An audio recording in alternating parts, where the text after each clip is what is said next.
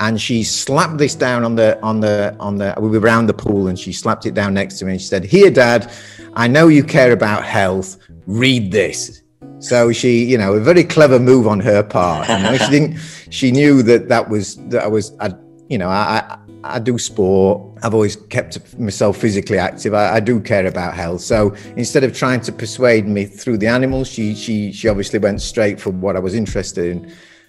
Welcome to the Plant-Based DFW podcast weekly show with Dr. Riz and Maya. Our podcast focuses on lifestyle medicine, which is the use of evidence-based lifestyle therapeutic approaches, such as a whole food plant-based diet, regular physical exercise, adequate sleep, and stress management to treat and even reverse the lifestyle-related chronic diseases that are all too prevalent. Every week, we will feature physicians, dietitians, health coaches, and everyday people who will share their stories and speak on one of these lifestyle medicine modalities. Let's meet today's podcast guest. Alan Twigg is a 55-year-old Englishman who lives in Tenerife in the Canary Islands. He lives with his beautiful German wife. They have 2 children in Germany and 2 in the UK. He speaks English, German, and Spanish. He also dances tango and organizes tango events on the island. He practices yoga and meditation daily as well. And in this episode, we will be talking about all of that and more, including his book titled "And Suddenly Everything Changed." We will talk about the inspiration behind that book and how Alan became plant-based himself. Alan was also inspired to write his book because of his own father's heart disease. The objective of the story is to reveal the hidden unhealthy truths about the typical Western diet, about animal agriculture, the impacts of dietary choices on the environment, and ultimately to encourage and motivate everyday people to consider veganism. On his journey, the character Peter meets intriguing characters. Each of these have their own individual story that they share, and all are based on people that Alan knew or heard about. We will also learn about Alan's online course titled Plant-Based Heroes. We'll learn about his yoga, his tango, how he enjoys meditation, and we will finally talk about the differences that we see in Spain, the UK, and Germany when it comes to plant-based eating. I hope you enjoy this episode. All the links will be located in the show notes. So welcome, Alan Twigg. Oh, thank you. Thank you very much. It's lovely to be here with you both this afternoon. Well, late evening for me here, yeah. Right. Well, and you're coming to us from the Canary Islands. Yeah, I'm in the Canary Islands, which is a small volcanic island group off the African coast below Spain. And yeah, I've been living here for 8 years now, nearly 9 years with my wife. My children have returned to Germany, but we're still here. I understand it's a beautiful place, and it has been on my list of places that I'd like to go to in my lifetime. So Tenerife, where I live, is the main island. So I suppose it's like the big island if you're thinking about Hawaii. So it's the main island. It's got the highest mountain in Spain at 3,700 meters. I don't know how many feet that is, but it's high. It's high. The air is thin up there. And because we've got this huge, effectively it's the volcano in the middle of the island, there are 27 different climate zones on the one island. Wow. And so whatever you want, if you like the wind like it's still, if you like it hot, you rain, we even get snow here in the winter. I mean, it's all here. So it's an amazing island. And also from the vegetation, we've got, we've got trees like in California. We've got the pine trees and the big old pine trees, but we've also got cactuses, and the vegetation around the island is so different depending on which area you're in. It's a really special place. Yeah, very interesting. We go on there's a walk that we go on. It's just absolutely fascinating, where you literally take 5 steps and you move from one climate zone to the next. And it's literally like a line where on the one side there's all cactuses, so it's just cactus barren, and then literally 5 steps later it's lawbear, like green. It's really, really strange place in certain places. So yeah, it's a good place to be. Yeah, sounds fascinating. Yeah. That's we have a particular affinity for the Hawaiian Islands and especially Maui. And we go visit there a lot. And I've been fascinated by all the different climate zones they have there. Now, I've never experienced that, just stepping on one side of the line or the other. But we can in just a few minutes walk from one place to another. You can tell the difference, or a drive. So that's neat. Yeah, I like that. Mm-hmm. I want to mention to our listeners that one of the things that you'll share with us is that you, as a result of this pandemic and the lockdown, you have now created your own podcast, and you have an online course related to going vegan. Before we talk about those, can you share with us your story of how you became vegan, plant-based? The trigger for me becoming plant-based was my daughter, who previously at first become vegetarian, and then a couple of years before she managed to persuade me, she'd become plant-based. So she wanted to go on a vegan diet, and she was inspired. She'd always been very close. She'd always liked going and tending to horses, and she spent a lot of the times in the stables. And I think, she'd probably looked into the eyes of the horse and appreciated, that it's a creature with feelings and so on. And, she was a young girl, and I think that happens to a lot of young girls. So she became vegan. She dropped the bombshell on us. She'd returned from a holiday in Germany. We were having a meal one evening, and she said, "Look, I've got to tell you, I've decided I'm going to go on a plant-based vegan diet." And at that time, this was literally 6 years ago, I was completely ignorant. I had literally no idea at all what it meant. Really nothing. I said the usual things, you're going to waste away. You're going to be anemic. You'll be thin. You'll have no energy.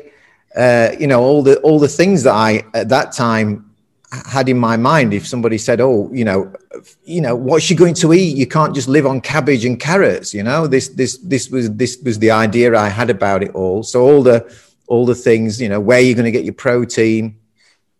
So I was actually genuinely a little bit concerned for her health. Seems absolutely ridiculous now. But it is hilarious because our culture eats an unhealthy diet. And so when somebody says they're going to be vegan, which is a healthier diet, sure. They think, number one, they think you've been inducted into a cult. But you said drop the bombshell. Yeah, oh my God, they're going vegan, and then they do come up with all these health issues which they're all concerned about, but they don't make the connection that their diet is actually the unhealthy diet, and that's exactly right. And it's strange, I used to hear things, and they used to kind of just bounce off me, healthy fats. I had no idea what's saturated fat, what's a trans fat, who cares? It meant nothing to me whatsoever, Mm-hmm. So I'd never really thought much about diet. I think like most people, thought that I was eating a relatively healthy diet. It probably wasn't, but I was kidding myself. I'd never really thought about it that much, Yeah, so I get that a lot. But as a physician, my patients will talk to me, "Oh, I eat healthy," and then when you delve into what they're eating, their thought process is it's so unfounded. There's no science, no data, no evidence. It's just based on what they hear on TV or somebody else has told them. Many people think they're eating healthy, but they're really not. I was 50 at the time, or nearly 50. I think I was 50. And to have reached that age and to have been so ignorant, to my shame, So my daughter, she lives in Germany. She's now 22 years old. She's independent. And 5 years ago, she came back, and we had a holiday in La Gomera, which is a little island just off the south coast of Tenerife. And she brought with her the book, How Not to Die, from Michael Greger. Mm-hmm. And she slapped this down we were around the pool, and she slapped it down next to me, and she said, "Here, Dad, I know you care about health. Read this." So she, a very clever move on her part. She knew I do sport. I've always kept myself physically active. I do care about health. So instead of trying to persuade me through the animals, she obviously went straight for what I was interested in. And I read the first chapter. I don't know if you probably read the book, right? And I read the first chapter, and it resonated so much with me because my father, my grandfather, first of all, had died of heart disease. So that was my grandfather. My own father, age 63, 64, got angina. And then he went through the whole thing. He had blood thinning tablets, then he got the stents, and then he had the triple bypass. And I saw all this going on, and I knew that, sawn his chest open, and this horrible thing that they'd done to him, and taken veins out of his legs and sewn it onto his heart. And I was there the day he came out of hospital, and I just didn't fancy that for myself. And since that I'm his son, obviously you think, well, my grandfather's had heart disease, my father's had heart disease, and I'm now 50. So I start reading the book. And of course, the first chapter is about his grandmother who goes into the clinic. She's one of the first people to ever receive the treatment, I think, there at that time, how he explains it in the book. But I remember being it was just jaw-dropping. I just couldn't believe what I was reading. I was reading this material from Dr. Greger, and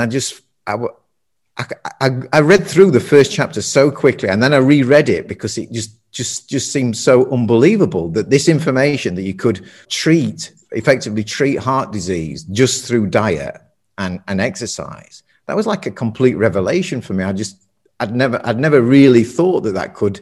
It's never crossed my mind that idea. I mean, when my dad had heart disease, I remember saying to him, maybe he could eat a little bit healthier, Dad. But I never really thought, that it could actually be used to treat what he had. Those thoughts had never crossed my mind at all. So, yeah, I mean, I was really on board when I read that, and then I read the following chapters, and I don't think I've ever read a book as fast in my entire life. I mean, literally went from, and it's a big book. Within, I think, 2 or 3 days, I was through it.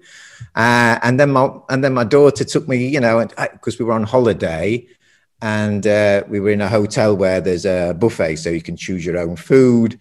And we were there we were having a half board, so we were there for breakfast and evening meal. And my daughter took me to the buffet, and she was showing me this new world, Hey, Dad, look, these are oats. And guess what? Yeah, you don't need to put cow's milk on them. You can put this rice milk on or almond milk. Why don't you give it a try? These here are chia seeds, and there's protein in these here. And she was kind of teaching me, but I was open then. I was open to thinking, well, I'd seen what my father had gone through. And after I read the book and realized that a lot of the other chronic diseases as well, not just heart disease, but diabetes, Alzheimer's, there's a whole list of them. So I was enthusiastic about learning. I think I more or less made the decision then that it seemed like a sensible thing to do. If you could perhaps prevent, chronic disease, then why wouldn't you do that? Yeah, it just seemed a logical thing for me then. I like what you said. You said it's a sensible thing to do. I wish more people understood that and were sensible about their choices. Yeah. You're going to be surprised on this one. It was Freely the Banana Girl. I know that your daughter was watching Freely. Yeah, well, that was at the time when I was saying to her, you're going to die. And she was saying, no, there's a woman on YouTube who just lives on bananas. Yeah. It was Freely who I started watching first before I read Dr. McDougall's books and all that. I mean, everything happened around the same time. But when I saw how fit she was a cyclist. And she said, you do not have to harm animals to be healthy. One day to the next, I was vegan. I was done. And that's funny because I would be around when she's watching these YouTube videos of Freely, the banana girl, and I'm like, oh my God. I'm a physician. I'm going, oh, this is crazy. And oh, she's a cyclist. But I didn't really watch that stuff. And then she got me educated similar in a fashion that your daughter did. She gave some evidence-based stuff, and suddenly I was hooked too. So it wasn't the banana girl or the cyclist that got me. It was real science. I guess you said about 5 years ago, and you were on your holiday, and then she was teaching you different foods in the buffet. She was showing me all the foods that you could eat, and but I was really open to it. My paradigm had changed. The way I saw the world had changed because at that time purely on health grounds. Suddenly I couldn't believe. I thought, why are we eating meat when it's making us ill? Because I just read this book and I'd seen the evidence, and there's a lot of evidence. and it was almost like, why would I want to put that in my body now if I know that it's going to probably lead me to the same place that my grandfather was and my own father? That'd be stupid. That would be a stupid thing to do.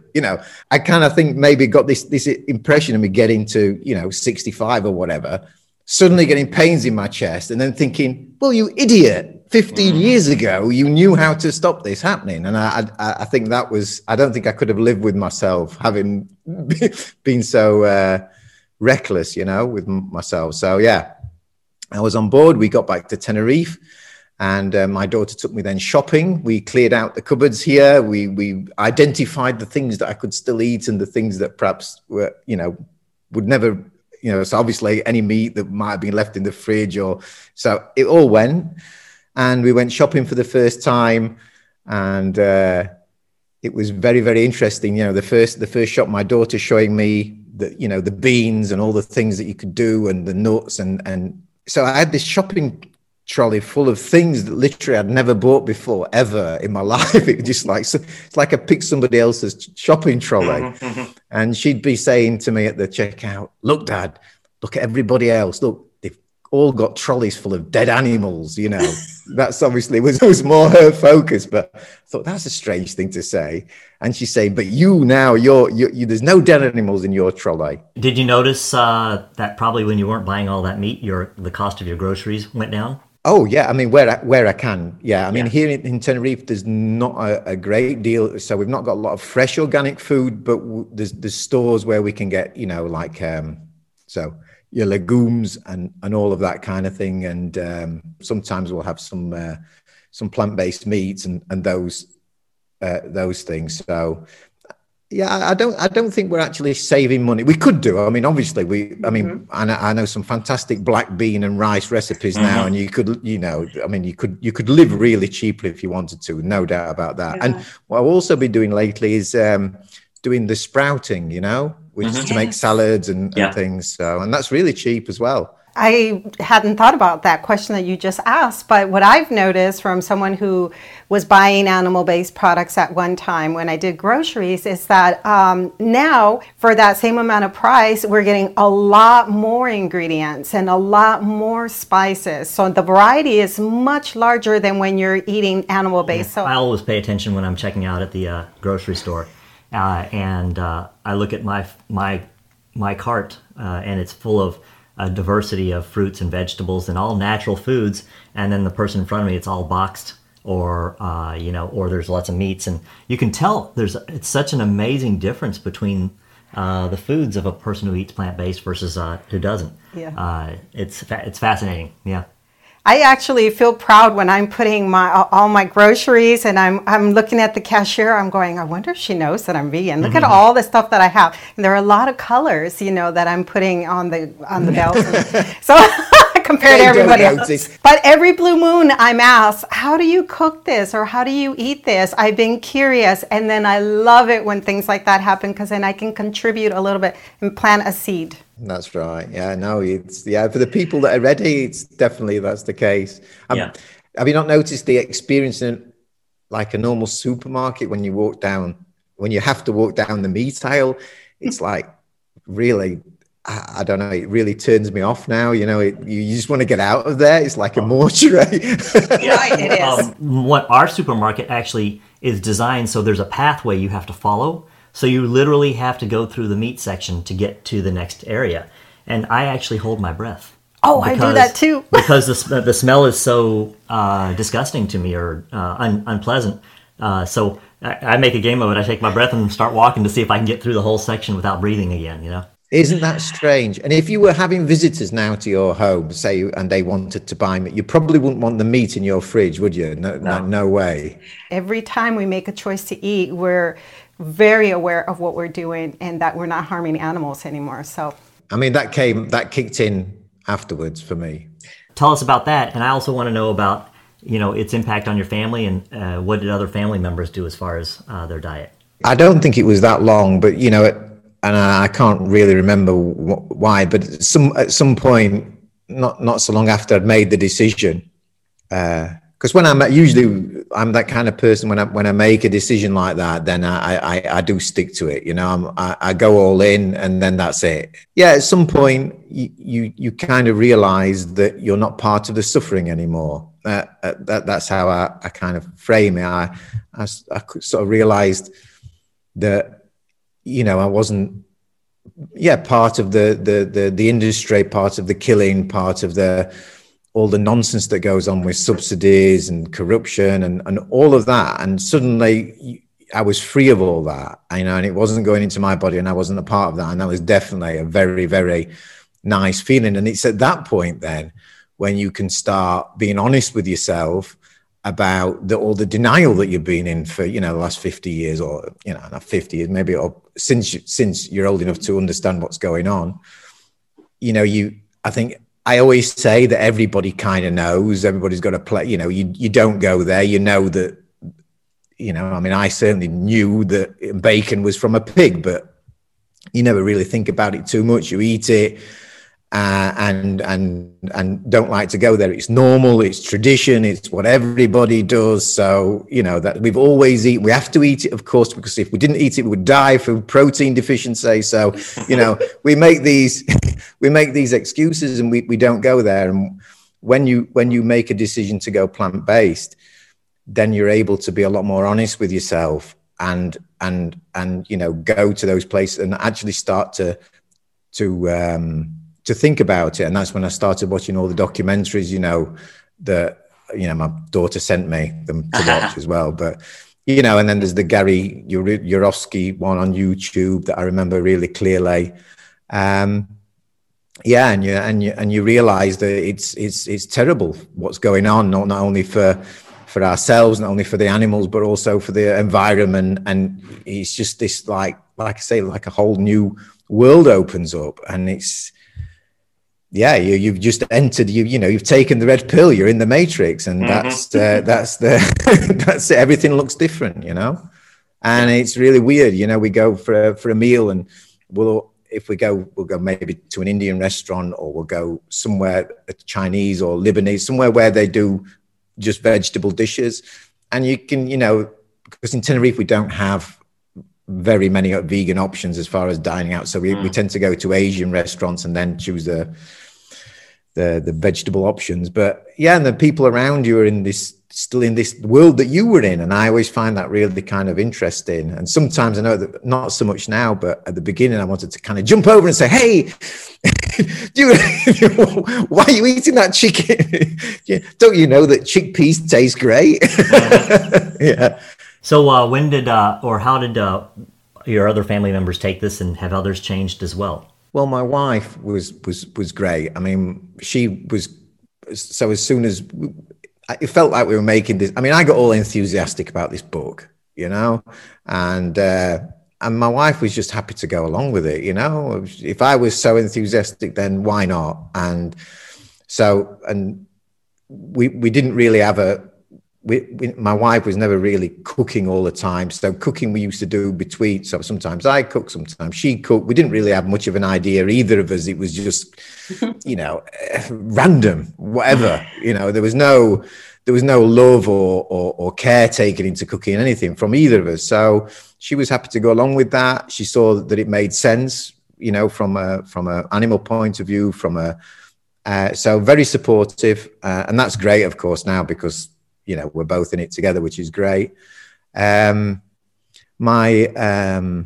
brother is a marathon runner, an Ironman athlete, and he's almost accidentally vegan anyway. He just eats a little bit of fish because he's very conscious about getting the maximum performance, recovery time, and he's kind of wandered into it anyway because of his sport. So he absolutely no problem there. My sister, she's the same, very supportive. My children also. It's really strange, actually. I think it's really only my parents that are still a little bit confused. You know, even my father, who you know, he's still alive. He's had the bypass, and their diet is terrible. But they're nearly 80 now, so I don't think they'll change. I've tried to explain, But no, I mean, no problem at all. All my children, I mean, Leah, my son, that's an interesting one. Okay, so I've got 4 children altogether. Mm-hmm. Okay, 2 in England and 2 in Germany. Okay. Leah is the youngest, and as I've explained, the vegan one who changed me. But Tom, he's 24, and until this year, he smoked, drank, and had a normal diet like everybody else, and was hanging out with his mates, and that was his life. But this year, he's had a complete transformation because, like a lot of young people now, he goes to the gym. He wants to have, I don't know whether it's Instagram or whatever, but everybody seems to want to have a fantastic body now when you're 24. I can't. This is the thing. So Leah, I mean, obviously Leah had been saying to him, Tom, you can train, you can have muscles, you can have all of this stuff on a plant-based diet, and he just ignored her. He didn't want to know. It was uninteresting. Stupid people eat plants. I mean, we all eat meat, the whole thing. But this year, at some point, he was in the gym, and one of the other guys, who's really, I think, 27, a few years older than him, perhaps nearly 30, with this fantastic body. And Tom went over to him and to have this, ask him if he got any tips for him or so on. And he told him that he was plant-based. So Tom said, "You're joking." He said, No, so I'm plant-based, been eating this diet. He said, and he said, "It's fantastic because I can then recover quicker and so on." And he told him to watch the Game Changers. Mm-hmm. So my son watched the Game Changers and went vegan as well. So since June, he's been, and what he tells me is unbelievable, really unbelievable. So he watched the Game Changers. He decided to change his diet. And for him, it was purely about getting this body, He wanted to recover quicker so he could get a really good body. He'd also had problems with his skin. He'd had dry skin and so on. And he noticed that all of this had cleared up as well. So his skin had got better. This is something he noticed. So he decided to stop smoking as well. And then he noticed that because he'd been on this plant-based diet, that for some reason, his hangovers seemed to, he'd probably become a little bit more sensitive. I don't know, but he seemed that when he went out drinking, he said that his hangovers were not very nice. And so he decided to stop drinking as well. He didn't say he was stopping drinking forever, but he definitely wanted to see what would happen. So he was obviously experimenting. But he also plays football. And he said to me that it's absolutely unbelievable, Dad. He said, I can run and run and run on a football pitch now. He said, I don't even get thirsty. He said, I can outrun it. He says, my speed's increased. Endurance is improved. He's faster. I mean, he's complete. So 2 of my children now are vegan. My other 2 kids in England, Adam's vegetarian, wants to go vegan. And David, my eldest son, keeps having, he tries every now and again, but it's difficult for him because his partner is not very supportive. So, yeah. Do you plan on having either of your children on the podcast? I think that would make for an interesting show. Your daughter and how she became plant-based, how she even knew to bring you the How Not to Die book. And then, of course, your athletic son. That would be a great story, too, for your podcast. You're right.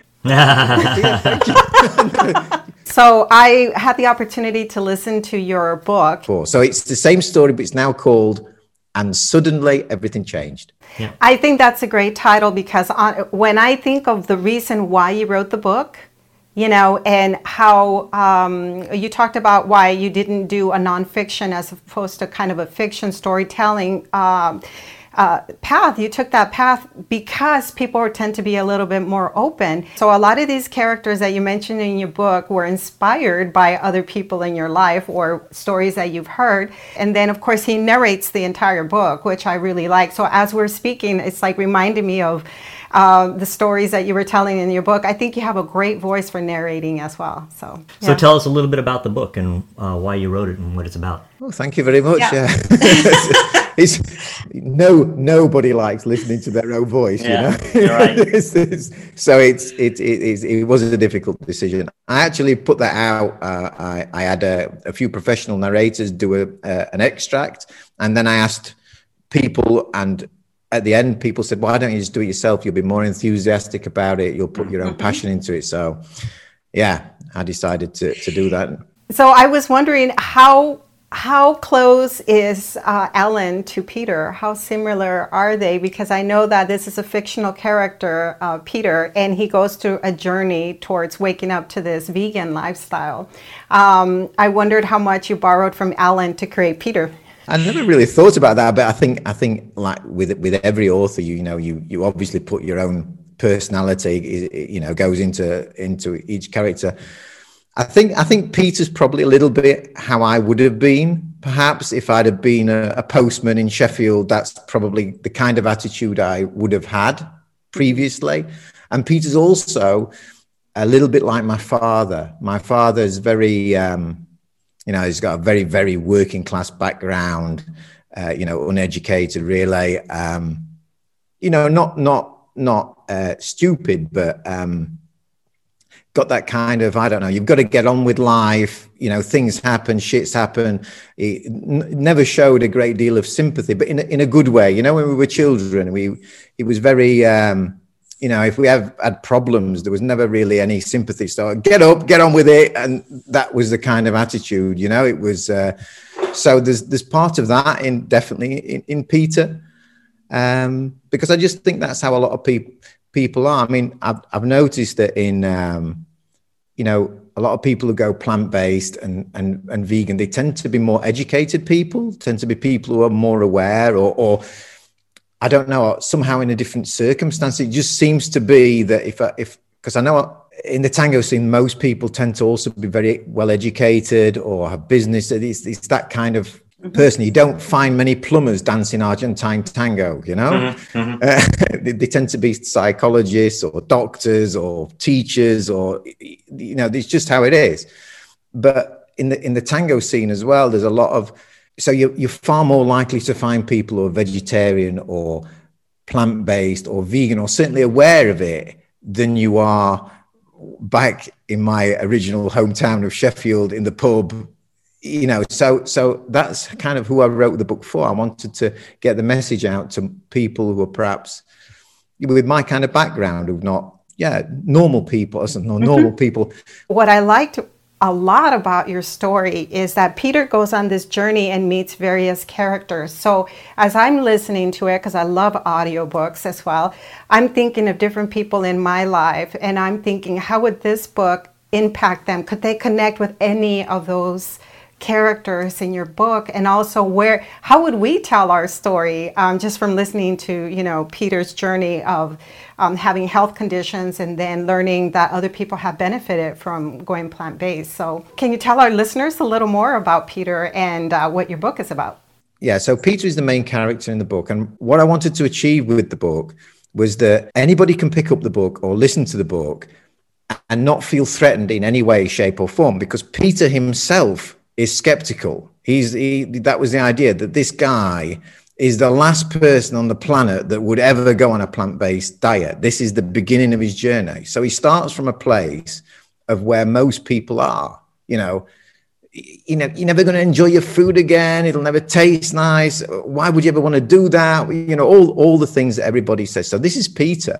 So as Peter goes through the book, so he goes on a journey of transformation from he originally gets heart disease, and he's diagnosed with heart disease, and he gets the traditional diagnosis. But his wife does yoga, and he explains to his wife, and his wife, there's a guy, Michael, at the yoga class, who's a marathon runner now. And she remembers that Michael also had heart disease, but never had surgery, but now he's running marathons. So this makes Peter interested as to how this could happen. So he goes to the yoga class with his wife just to meet Michael, and then Michael points him in the direction of the nutritionist. And each of these characters, so Michael, the marathon runner, and Gail, the nutritionist, and all the other characters in the book, each of these people have their own story as well, as you know, if you've listened to it. But the idea is that Peter is the listener. So Peter is asking the questions that the listener would want to, so if somebody tells him, you can go on a plant-based diet and it will help, you to get over your heart disease or whatever it is people are telling him. He's skeptical. He doesn't believe it. He's questioning. So he's taking the role of the listener or the person who's reading the book, and it makes it very unthreatening. You're just simply following a story. You're listening to how Peter takes on the information and how he interprets it and how he decides to make these decisions in his own life. But in a completely non-threatening, nobody ever says, "Hey, you listener, you've got to go vegan," So that's the idea. So as he progresses through each of these characters, and of course each of these characters have got their own story, we follow him as he slowly begins to change, and how his mind starts to see the world in a different way. Which I think really is the journey that most of us go on when we go on a plant-based diet. As we were talking about earlier, I think, well, maybe not everybody. I mean, perhaps most people are not quite as ignorant as I was, but certainly there are people who start from that position who then can go through and learn. So that's what I wanted to achieve, that people could. And I also had this idea that if you already know what we know, so if you're already on a plant-based diet or you're on a vegan diet and you're completely, convinced, which of course you are if you're on that diet, it's also a book or a story that you can give to your friends without them hating you. I like what you say, without feeling threatened, because you give them a book that says, "You need to be vegan." It's very different than following a journey of some guy. It might cause that person reading the book to be more open to self-introspection and self-awareness. So what happened was, my wife and I, we were on a tango event. So before Corona happened, we used to travel to dance tango, and we were in Italy in March 2019. Seems like 20 years ago now, but it was literally 18 months. Last year, yeah. Yeah. So we danced until 2 a.m. We got up, we had some breakfast, and we were in Vicenza, which is, I don't know if you know, but anyway, it's in northern Italy. And we walked down into the city, and we went into a bar for a coffee, and I must have had it on my mind, and I just said to my wife, "Do you know what? I'm thinking of writing a book." And I'd not really thought it sounds a really odd thing to say, but I did say that to her. And she responded by saying, "Well, what will it be about?" And just this question, "Oh, okay, what will it be about?" Yeah. And I got literally to this thought process. And by the time, so we had the coffee, we had maybe something to eat. And by the time we got back to the hotel 2 hours later, the whole the whole story was there. It was like literally that quick. I'd really gone, okay, yeah, and there's this guy, and he meets, yeah, and then he could meet this guy, and that could happen, and this could happen, and bang. And by the time I got back to the hotel, the outline, it was just finished. And I said, "Oh God, that's cool. That's a really cool story." So, and I didn't write anything down, literally got back to Tenerife and started writing it. That's amazing. Wonderful. And you're an excellent storyteller. I think that's why I enjoy the audiobook, because it's like I'm sitting there listening to you telling stories. It's the first book I've ever written, so it's good to get some feedback. Did you have like an editor or anybody else looking at the book? I did. I'm not that self-confident. I am a self-confident, but not that self-confident. So I wrote the book as I thought, and then I went on to Fiverr and found somebody who was offering editing services and to give you tips about how you could perhaps improve it. She sent me back a draft, and then I rewrote a fair bit to try and make it better. And then there was the chapter that, do you remember the chapter where he meets his mates in the pub? Yes. Mm-hmm. That chapter was very short. And I went back and completely rewrote that because I thought I could make it a lot better. And I actually really like that chapter now, because this is so he's gone through this, he's learned so much, and now he goes to meet his mates in the pub. And I don't know what it is in Texas, but, an English pub, the lads come together, they all have a pint, and they tell you what they think of you and your opinions and anything else. They're very honest. It's where they start kind of teasing him, right? About he's gaining all this information and his mates are telling him, well, whatever. Yeah, I mean, but no, I mean, actually, they were very soft on him compared to what reality probably would be. Probably, yeah. So people can find your book on audible.com, right? Yes, or on my website. It's also on my website, Okay. which is alantwig.org. But yeah, it's available on Audible. It's called And Suddenly Everything Changed. And yeah, it's 3 hours, just over 3 hours long. I didn't want to make it too long either. So that was about my goal. 3 hours, perfect. Yeah. It's amazing that you had the outline done from the time you went for your coffee till the time you went home. You kind of just knew, right? Yeah. The reason that I've listened to a lot of success books over the years, a lot of success books. And there was one book that I've listened to over and over again, which had a similar format. And it was that inspired me. So the format of that book, where this guy goes and meets different people, is a completely different story, but the format is similar. And that I really, I always found that book so much more easier to consume and informative than the factual books about whatever it was you were trying to achieve. So that was my inspiration for the structure. It is a very attractive structure, a journey of self-discovery through people you meet in your life, and how you change as a result of it. I love that kind of a story. Speaking of that, I like that in your book you have people that make the decision for the animals, and you have people that make the decision for the environment. So you're really covering all. Mm-hmm. Yeah, you have a farmer who transformed his own land to growing organic crops, I think it was. He'd inherited a family farm. The farm had always been a dairy farm. So he'd always had this. At some point the cows would be taken away for slaughter, and he'd inherited the farm, but he'd got a young family himself, and he just started to question what was going on and started to see things in a different light. And eventually he got to the point where he knew that the animals knew that the trucks were coming to take them away to be slaughtered. He knew, the animals knew, and they were looking him in the eye, and they've got big eyes, and he just couldn't live with his conscience anymore. And so he made a decision to go against, it was a family farm that had been in for generations. So, but he decided then to not be part of it. He didn't want to be part of that anymore. And find another way to start to grow organic crops and so on. And that story was inspired from something I'd watched on a BBC documentary about a farmer in I'm not sure, somewhere in England who had actually done that.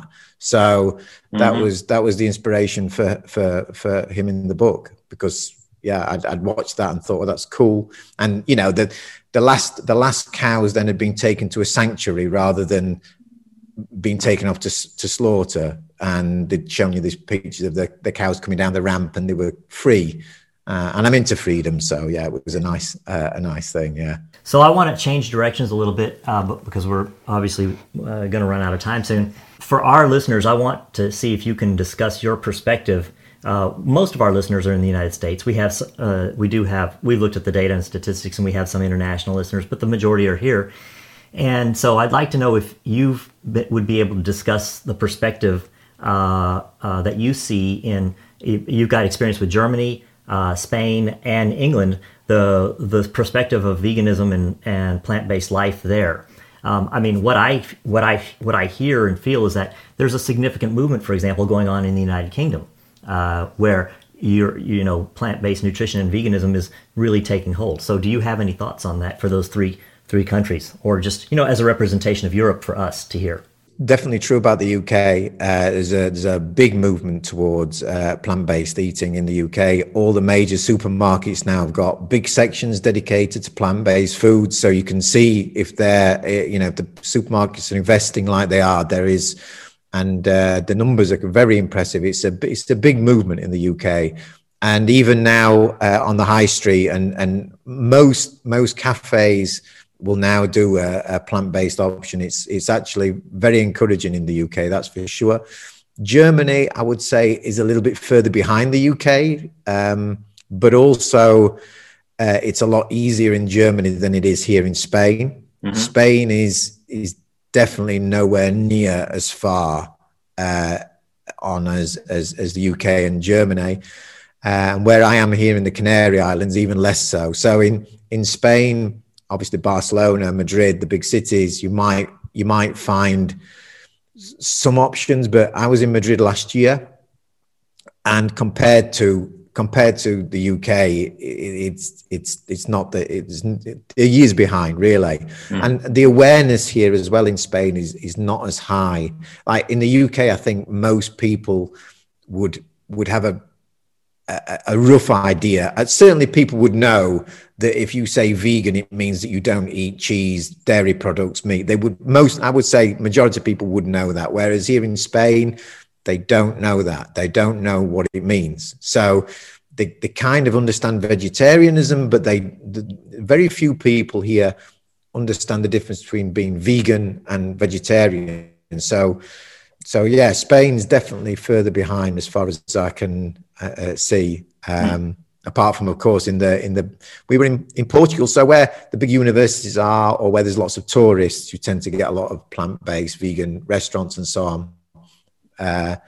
We were in Lisbon in Portugal. That was very good. France is terrible, by the way. We were in France. Yeah. Absolutely desert, a plant-based desert in France, really. Speaking of that, the last time we traveled, I was already vegan. Yeah, when we were in Madrid and Barcelona. We did a Mediterranean cruise, and we were in Spain and France. And that was about 5 years ago. Yeah, and I remember how difficult, and I think you're right, France was the hardest place for me. Oh my goodness. Yeah, all I could eat is like a baguette and what else? I mean, really. But so, Alan, I also would like to hear more about your podcast. You just started it in October. What is your goal with your podcast? And then I'd love to learn more about your online course. The podcast actually is absolutely in its infancy. There's only one episode so far. And that was with my sister. And I really love the podcast. I've always listened to audio. That's why I decided to write the book, because I wanted it to be in audio. But I kind of got stuck a little bit with, you have to kind of find a niche. And obviously you guys have got your niche. You're a vascular surgeon and so on. That's like a unique point of where you can come at it from that experience. Whereas, and I kind of made my first episode and then suddenly got stuck with, I want to find like my own little space somehow.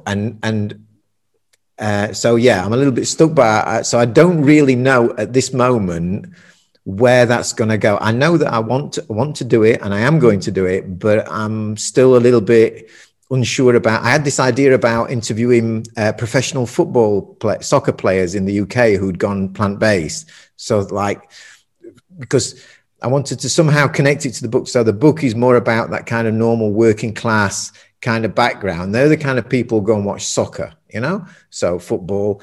And so I thought, it'd be really cool if I could speak to athletes who would resonate with that demographic. So I had that idea. I've actually got a long list of footballers who are plant-based, but I've not actually reached out to them. So I had that thought. Well, just like my podcast, my online course is also very much in its infancy. The online course was born simply out of the fact that I couldn't run my tango event business anymore. We still can't do it now. So everything was obviously, all the events were cancelled. So I had to think, okay, well, I wanted to do something else. And I had this idea of doing an online course for going plant-based to help people from, I always go back to that place of ignorance or knowing very little to help people go all the way through with all the resources, all the excuses that people make, how to reply to the excuses, recipes, habit change. I think there's 8 modules in the course altogether. And I just started, like I do most things. I had the decision, okay, I'll do it. Next morning, I was there writing out the first chapter of the first module, and day by day, and I finished at the end of June. It's over 100 videos, 100 pages, 8 modules, and just day after day, one after the other. trying to distract myself from the craziness of the Corona world. And and I got to the end in June, and now really I'm slowly getting to the point now where I'm beginning just to starting to promote it. As I've mentioned before, I dance tango, and when we first started here, the little dance events that you could go to, they were always free. Okay. But they were always in the worst possible bars you could imagine, where the toilets didn't work, where the beer was shocking, where there were no seats. It was, because it was free, it wasn't enjoyable, really. The sound system was, something out of the 1970s or, it was just a really, really bad experience. So I wanted to organize my own dance events, they called milongas, so people come together to dance tango. And I decided to charge, and I was the first person here on the island to charge for people to come to dance. It wasn't a lot, €5 or something for a night of dancing, but then you can buy a nice sound system. Then you can give the guy at the bar some money for hosting and suddenly the toilets are working and people, oh, this is nice. And so if you pay for something, you take it seriously, don't we? If you're prepared to put some money into it, it means you're actually being serious about it. So I definitely wanted to make it a paid course, but then I wanted to kind of I'm going to do a Facebook group, and I'm going to be there to help people along if they've got questions. My daughter's just done she's just become a certified plant-based nutritionist in Germany. So she's going to join in the group as well. So at the moment, like I say, I'm still trying to find out how to promote it, kind of connect it with the book. I've got other things going on as well. And how it is. Just like this podcast, time flies. It's unbelievable. Yeah.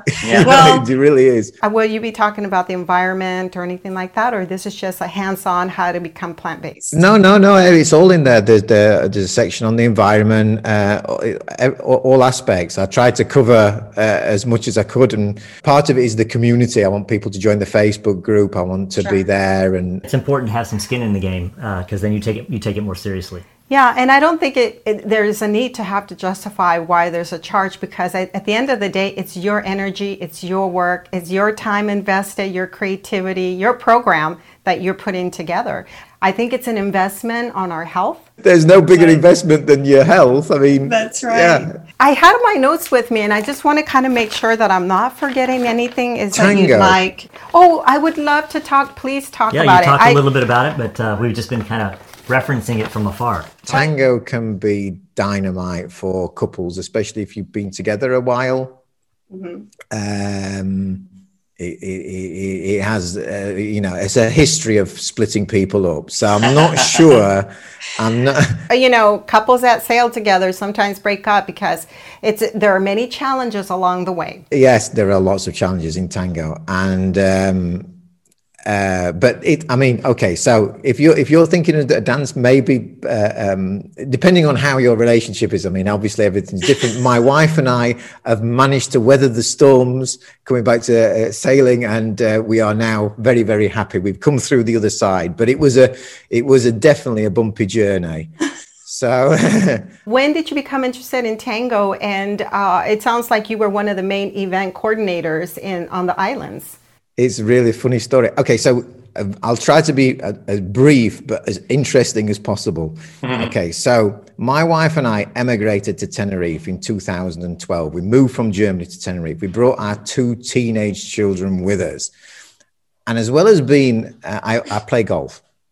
And the first thing I did when I arrived in Tenerife was to join the golf club while I still had money to do so.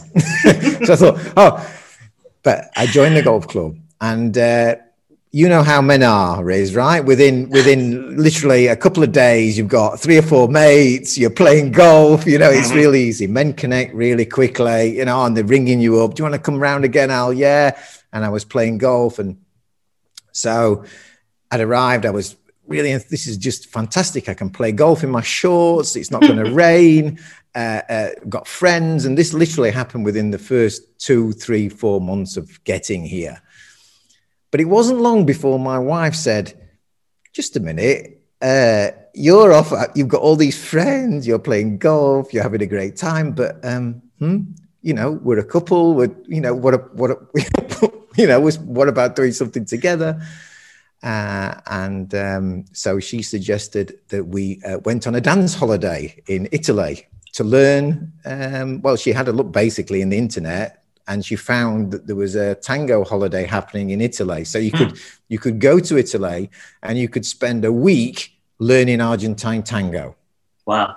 So I just said, okay, whatever. I'm happy to do it. You want to do that? I'll do that. So we went over to Italy, and we arrived there at this place, and I didn't know, but everybody else who was on this tango holiday had actually been dancing Argentine tango for kind of 2 years, 3 years. We were like, you know, nothing about it at all.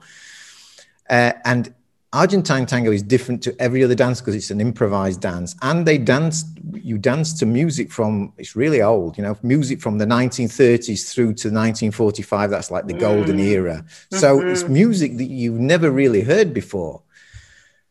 But within a few days, I was just hooked. I just thought it was fantastic. I mean, I was completely useless, of course. I mean, it was, you know, kicking people's legs, you know, trying not to kick people's legs, but there was something interesting about it, and the people seemed to be it had a different feel to it than all the other dances, because we'd been and done these dance courses with cha-cha-cha and waltz and all these things and jive, and they were okay, but it had never really got me in that same way. But this was at a different level altogether, this Argentine tango. So yeah, I got completely hooked, and we got back to Tenerife, and I thought, this is what my wife wants. You know, this is it. You know, we want to dance. This is brilliant. Something I love. We can do it together. Fantastic. And I launched myself into this whole new world of tango. Found out there was tango going on here in the island.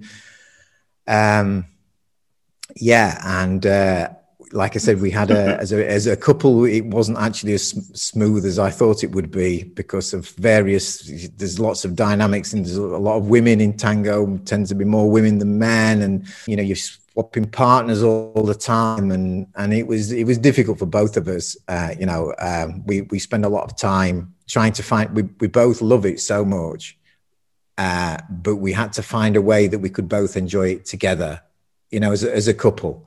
And so like now, or before Corona, we go out to international events where there's always the same number of men and women at the event. So there's no imbalance. So the energy's good because, you know, sometimes you go to events and, you know, there can be like 3 or 4 times as many women as men. And that's like really bad for everybody because the energy is really bad. And so we've managed, and we've improved, we've practiced a lot. I mean, obviously I'm an organizer myself now and a DJ and yeah. But, yeah, I've come a long way. So yeah, that's the tango. And in tango, there are a lot of people who are plant-based. A lot of these events where they like have a meal, and they'll ask people, what do you want? Do you want meat or veggie or vegan? And it's really surprising how many people go for the vegan option. Last year in Brussels, nearly half of all the dancers there were eating the veggie option. Wow. So yeah, it's really surprising. As the people there in the tango world are very open to that kind of thing. Yeah, it's a strange group of people, the tango world. You know, real. I don't know. It's you either like it or you don't. You know, it's a weird kind of. And it's probably not like you imagine either. When I thought of Argentine tango, I thought of all these kind of, you know, leg kicks and arms and legs flying all over the place. But it's really not like that. It's a social dance, and it's really the music is just awesome. When you get accustomed to it, it's like absolutely amazing, really. And yeah, you can really get seriously hooked into tango. Well, you make me want to go check out some YouTube videos now. I'm going to go research that as soon as we're done. I'll send you a couple of links to because there's a lot of tango, and I'll send you a couple of links. I'll send you a couple to the ones where you can see where they're dancing the kind of tango that I'm talking about. Okay. It's a living dance. It really is. You can go to any city in Europe normally. and there'll be milongas, and you can just arrive there and you can dance with people you've never met before, and it's just amazing. It's really, really unique dance, really, and it's like I say, a living community. Tango has been on my list, but it intimidates me a little bit. For the men, the first year is just awful. Really, it is. The women learn quickly because first of all, there's two roles in tango. But if you go, Riz, I'm telling you, the first year you've got to be committed. But if you can get past that, man, it's a good world. Okay, I'll keep that in mind. And then, one of your favorite films it includes ballroom dancing. I forgot the title of it, but we're definitely going to check out the information you send us. And so tell us what yoga has done for you, and how long have you been practicing yoga? Well, the yoga, it's like so many things in my life. There's nothing planned, really. It just kind of all happens by accident. So I decided 4 years ago or 5 years ago that we were going to organize tango holidays ourselves. I mean, how difficult can we love it. We love being around. We get the teachers in from Berlin, the really good teachers. And I wanted to find this perfect location for a tango holiday. And the first one we did was like a normal hotel, but it wasn't right. It was okay, but the atmosphere wasn't right. And one day I thought, something like a yoga retreat would be perfect for a tango holiday. So I found, luckily, a yoga retreat here in Tenerife, where this mad guy called Dennis had arrived 50 years ago.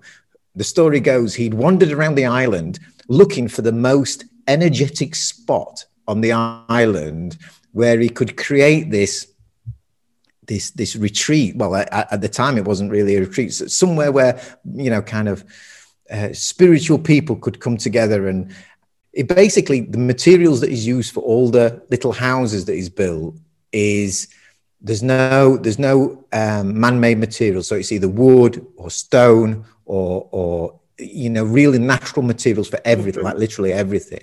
And there's, and he won't disrupt nature. So if there's a tree in the place where he wants to build a house, he will build a house around the tree. So in one of the houses, there's a tree, like literally, the tree's in the middle of the house, little house so this kind of place. They've got this yoga hall, and I thought, this is amazing. This is perfect for people dancing tango in this yoga hall. So we went there and said, can we do a tango holiday here? They were a little bit surprised that we want to do such a thing there, but they agreed. And as we were leaving, they said, hey, have you ever thought about doing yoga? And I thought, well, not really. They said, well, there's a guy coming this evening called Deepmar. Do you want to join? His class starts at 7:00. So my wife, I said, what do you think? She said, well, why not? So yeah, we went to this yoga class, and that was brilliant. It was just brilliant. That was your first time? Yeah. Wow. I knew nothing about yoga, like literally nothing. And you had to sit like in a cross-leg position, and I had not done that since I was at school, since I was at 8 or 9 years old. God, it was so comfortable, unbelievable. Like just sitting in this cross-leg position. After 5 minutes, the whole, the pain. But he made us sit like that for 20 minutes. When I actually got out of this cross-leg position, I could hardly lie down. It was that bad, the agony of it all. But he went through these really basic yoga poses. But at the end of it all, I felt really good. And because Dennis, years before, had found the most energetic part of the island, seriously, you could really feel that somehow. It was quiet, and it's like a little oasis. And it's where this place is, it's also around a kind of a holiday place for normal people, like a normal hotels. But once you go in this Hacienda Cristoforo, it's called. When you go in there, it's a different world. There's like birds and animals and green trees and everything. So it has an energy about it, and I really felt it. And when we were sitting there in this agonizing position and doing these stretching, somehow at the end, it just felt so good. I wanted to go and do it again. And he said to us, he said at the end, he said, if you're going to be serious though about doing yoga, you're going to have to become vegetarian. And I said, no problem, we're already vegan. they're interested in their health and everything and being more harmonious with nature. Yes. And a vegan diet is more harmonious with nature than anything else. Wow. So it makes sense. I think when you've stopped eating meat and you've stopped putting that inside yourself. I'm from, as you can probably tell, I'm from Sheffield, north of England, working class town, steel city, but since I've been on a vegan plant-based and since doing yoga, I definitely am more connected to nature, more kind of in that way. And I think part of that is because I'm not eating the violence anymore. I really do. Yeah. I really enjoy life, or this has been challenging, but I've got a lot going on. I've got 4 children. I've got 4 grandchildren. Yeah. And I'd like to be as, some of the old guys in tango, they're still dancing tango, and they're in their 70s, some of them, and, or 80s even. And, yeah, it's a good ambition to have. If I compare that to how my father is, he's just ill in front of the TV. He's no life, that's not what I want. So yeah, I'm doing these things. I do yoga. I have a regular yoga practice every day. My routine every morning is I get up, I do half an hour meditation and yoga every day. That's what I do. And meditation, the breathing part of it is also, I absolutely love that, Awesome. Wow. I feel like we can talk for hours with you. You're so fascinating in terms of just so much to talk about. I want to make sure, is there anything else that we didn't cover that you'd like to share with our listeners?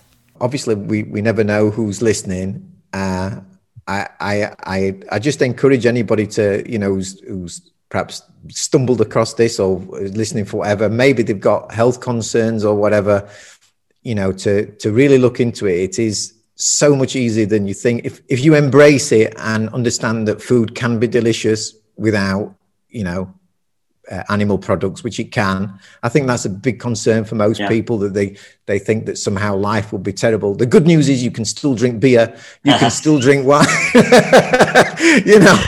Alcohol is still there. Right. But there's lots of good things. Lots of the things that you really enjoy about your food is there. And what you were saying earlier, Maya, was exactly the same for me. That my diet now is far better and far more enjoyable than it ever was before, because now I'm actually conscious about my diet. I choose my food because, first of all, I want to make it taste nice, but also I know it's nutritious. We've not touched upon fiber. Like you say, we could probably go on forever, but when you start eating more fiber, lots of wonderful things happen to your body. My wife had always had real problems with digestion and constipation, all sorts of things. And that's been, she obviously went into plant-based diet not thinking about that, but that has cleared up. So many good things happen with fiber, and that's most people don't realize that. And digestion, all those things, sleep. I think really it's just a case of embracing it and saying, this is who I am now. This is what I'm doing. I'm not doing that nonsense anymore with the animal stuff. This is for me. And, when you start denying things, when you start resisting temptation, you will feel better about yourself. It boosts your self-confidence. Every time you say no, every time you resist temptation, you feel better about yourself as well. There's so much upside to it, really. But yeah, it feels good to know that you can continue, that you can thrive on this lifestyle. And also where we are now, that the whole world is going in the direction. I think also Corona has moved the world forward in that direction at all. So it's coming anyway. So you might as well embrace it now and look forward to a long and healthy life. That's the truth, isn't it? That is true. Very true. Well, Alan, I want to thank you very much. I've enjoyed our conversation. Obviously, a long conversation. We could talk more, but I want to thank you for joining us and making the time, from not all the way around the world, but, a third of the way around the world from us. It's really been good talking to you both as well. Very, very, very nice. And it's nice to see that you're both in it together and on a journey as well. It's very similar to mine. So Yep. It certainly helps to have your partner on the same page, right? Yeah. It's very difficult for those who aren't like-minded. Okay. All right. Thank you, Alan, so much for joining us. Take care. Bye-bye. Thank you. Bye-bye. You've been listening to the Plant-Based DFW podcast show. If you like our content, please like, share, and leave a review.